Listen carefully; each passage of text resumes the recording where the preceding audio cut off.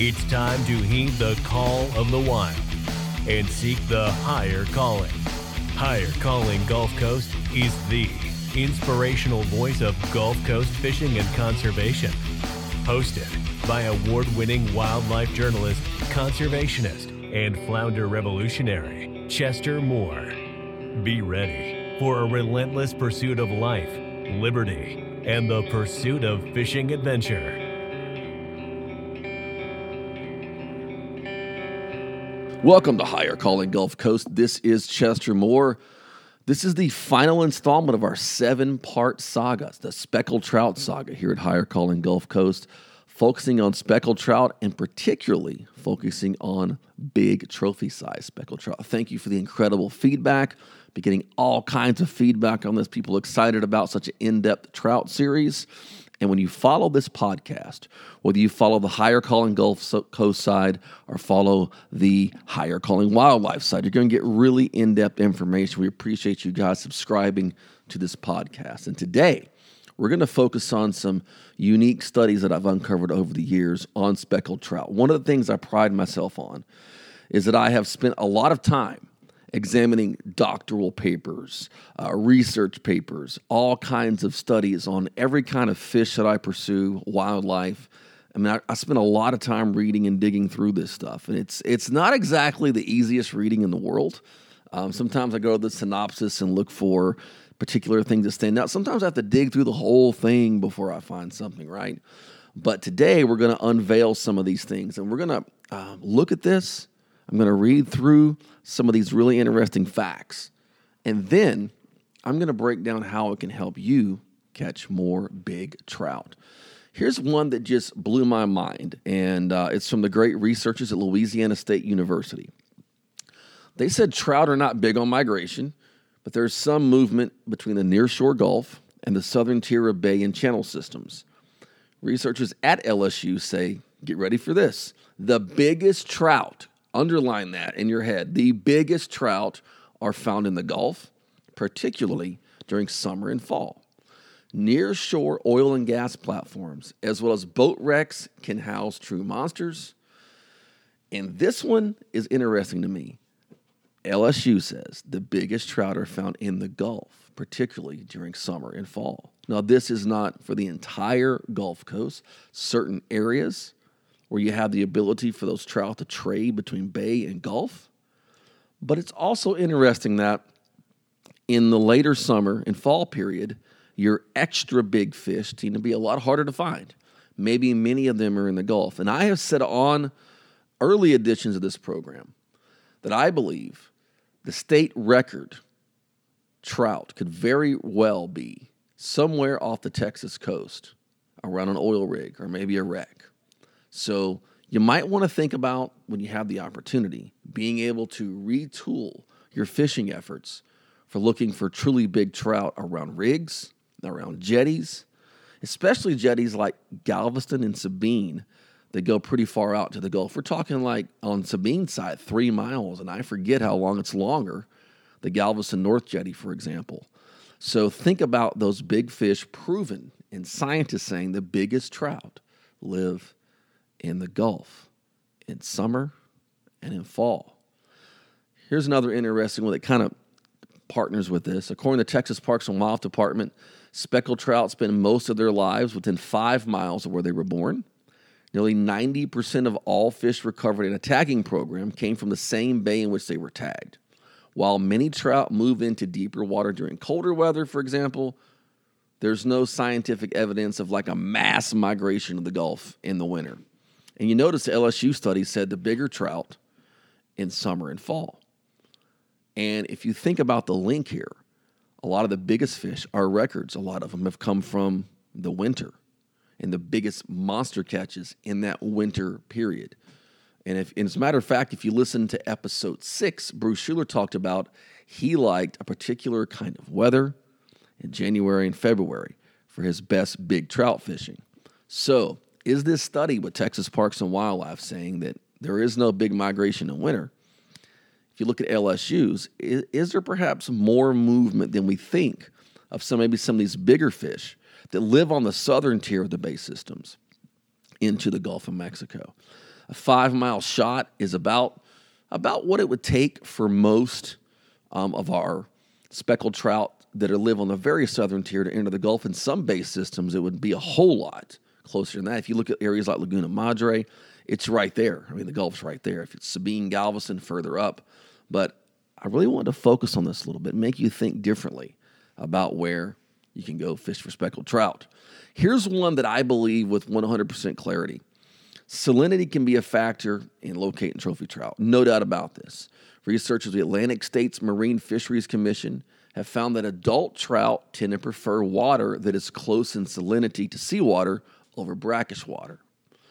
So in spring fishing, for example, we have a lot of runoff in Louisiana, the upper coast.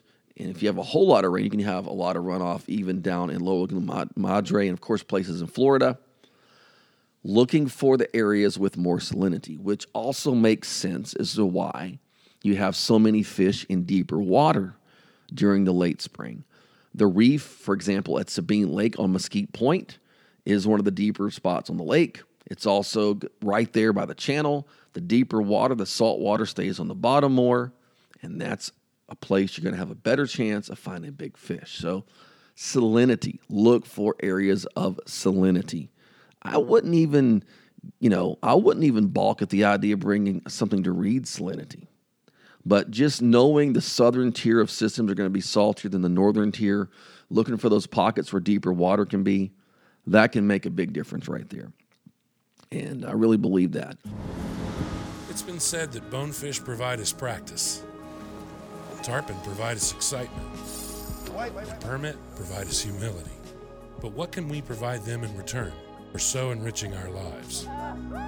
Our support for the science behind the fight. Our support for Bonefish and Tarpon Trust. Please join us today at ptt.org.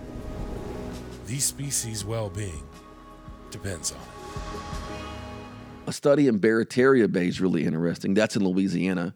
It concluded larger trout are most likely to be found over shell or soft mud bottom when the temperature is 75 degrees or higher. Does that mean they're on sand, rock, and shell in the winter? I don't know, but think about this. A study in the Louisiana Bay says larger trout are most likely to be found over shell or soft mud bottom when the temperature is above 75 degrees.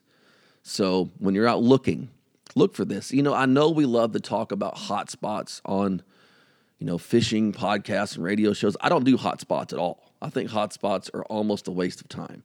I want to learn patterns, and I want this in-depth research, because if the hot spot that we have is covered up with fishermen, but you can find something with the same pattern. For example, if you find someone with that shell or soft mud bottom in a bay where it's a lot different, then boom, I know I've never fished there, but look, I can go over there. There might be a big trout. So that's something I believe we got to look at a little closer. Some of these various obscure bits of information can change your trout fishing. Now, this is one that I'm trying to dig a lot more into. That is the visual part of trout fishing. Trout have a layer of tissue that allows them to see in low light conditions and be superior night fitters. Fishing the pre-dawn hours and using lures or baits with luminescent quality can work pretty good. I know people have done that before. But also, sometimes the silhouette, like Bruce Schuler talked about in the last show, can be really killer. And one of the best bites in the surf is pre-dawn. The best bite for trout, often at the jetties, on topwaters at jetties, can be very early on, sometimes an hour before daylight. And they are excellent feeders, and I think people miss this time frame for fishing for trout. We go around piers and fish for trout because their lights attract trout. But for really big fish, targeting some of these other areas because they have this incredible ability. And, Mark Nichols talked about that on episode 5, where he talked about seeing them in super shallow water at night. Thinking about this ability for a trout to see in low light conditions can really add to your trout fishing. Sagittae are the sound receptors in fish, and trout have really big ones, by the way. They are very keen to sounds made by humans and other fish. So throwing a lure delicately and working lures and popping corks in a fashion mimicking natural sounds can go a long way to helping anglers catch more big, wary trout. My favorite trout setup of all time is a Paradise Popper from Bomber Saltwater Grade. And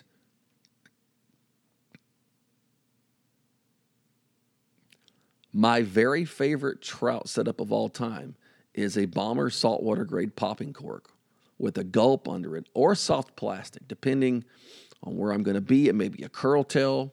It may be a what's old cocoa minnow, which is basically a swim bait, shrimp certain times of year, really big shrimp. And that thing sounds like a little trout up top feeding. And big trout feed on little trout.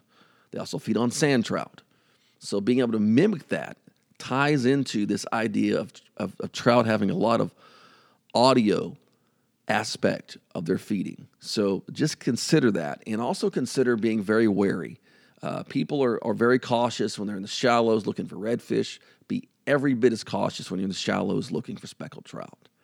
And this goes into casting, make long, delicate cast, because you might spook that big trout that you throw on top of. And I was in Colorado fishing for rainbow and brown trout.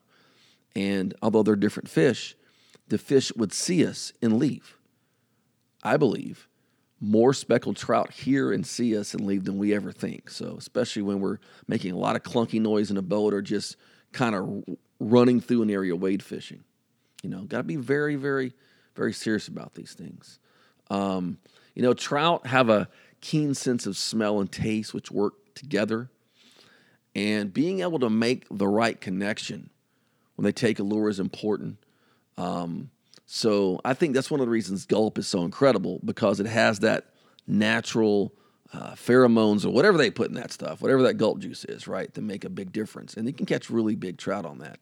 But being able to mimic the right smells and things has been a trick a lot of anglers have done over the years. I know guys who have, I watched a guy take brine shrimp, and he would grind it up, and he would leave his soft plastic shrimp in brine shrimp, and it had that smell. I know people have dipped them in Menhaden oil. There's all kind of different scents and things over the years. So find something that works for you and experiment with it. It's definitely not going to hurt. It's not going to hurt you at all. And one of the things, if you look at the whole life cycle the speckled trout is, all fish are pretty much like this in the fact that they get less aggressive, more picky on what they eat as they grow older. But I believe probably more than any of the fish that we pursue on the Gulf Coast, regular fish. And I'm talking about like in areas of the Gulf Coast and the Keys where you have permit and stuff like that. I'm talking about red, specks, flounder, black drum, sheepshead, that kind of stuff. I really do believe that the speckled trout, as they mature, become the smartest of all these fish. And that's why I want you to be able to tune into this program, because we're going to dig deeper into trout later this year. We're going to have a lot of stuff on flounder in the fall. And I really do believe that we're going to make a big difference in how anglers pursue speckled trout. The ones that tune into this are going to learn a lot, because I'm learning a lot. And that really is a very, very important thing. And I just want to wrap up with this. Speckled trout are special fish. We have had a hellacious year for speckled trout from the perspective of this major freeze, talking with guides in Lower Laguna Madre, Upper Laguna Madre, San Antonio Bay, the Aransas Complex, got whacked, folks. I am releasing all of my trout that are caught this year, and I'll be releasing all the fish over 20 inches for the next couple of years. I would like you to do the same thing, consider doing that, just to help the fishery. Even on like the upper coast, we dodged a bullet for pretty much. But don't just go think, you know what, I'm just going to whack everything this year. We may get hit next year. Weather patterns are changing, and we could get hit the next time. So let's be very conservative with what we keep. And even like going to Lower Laguna Madre on the redfish. Yeah, the redfish got hit down there too, but not as hard as the trout. Let's give some things a break. And I salute CCA for their catch-release stance on Star this year. Nothing wrong with eating fish, I eat fish all the time. But let's be very cautious with how we pursue speckled trout. And we can have many more speckled trout sagas in the future. Thank you so much for listening to this series.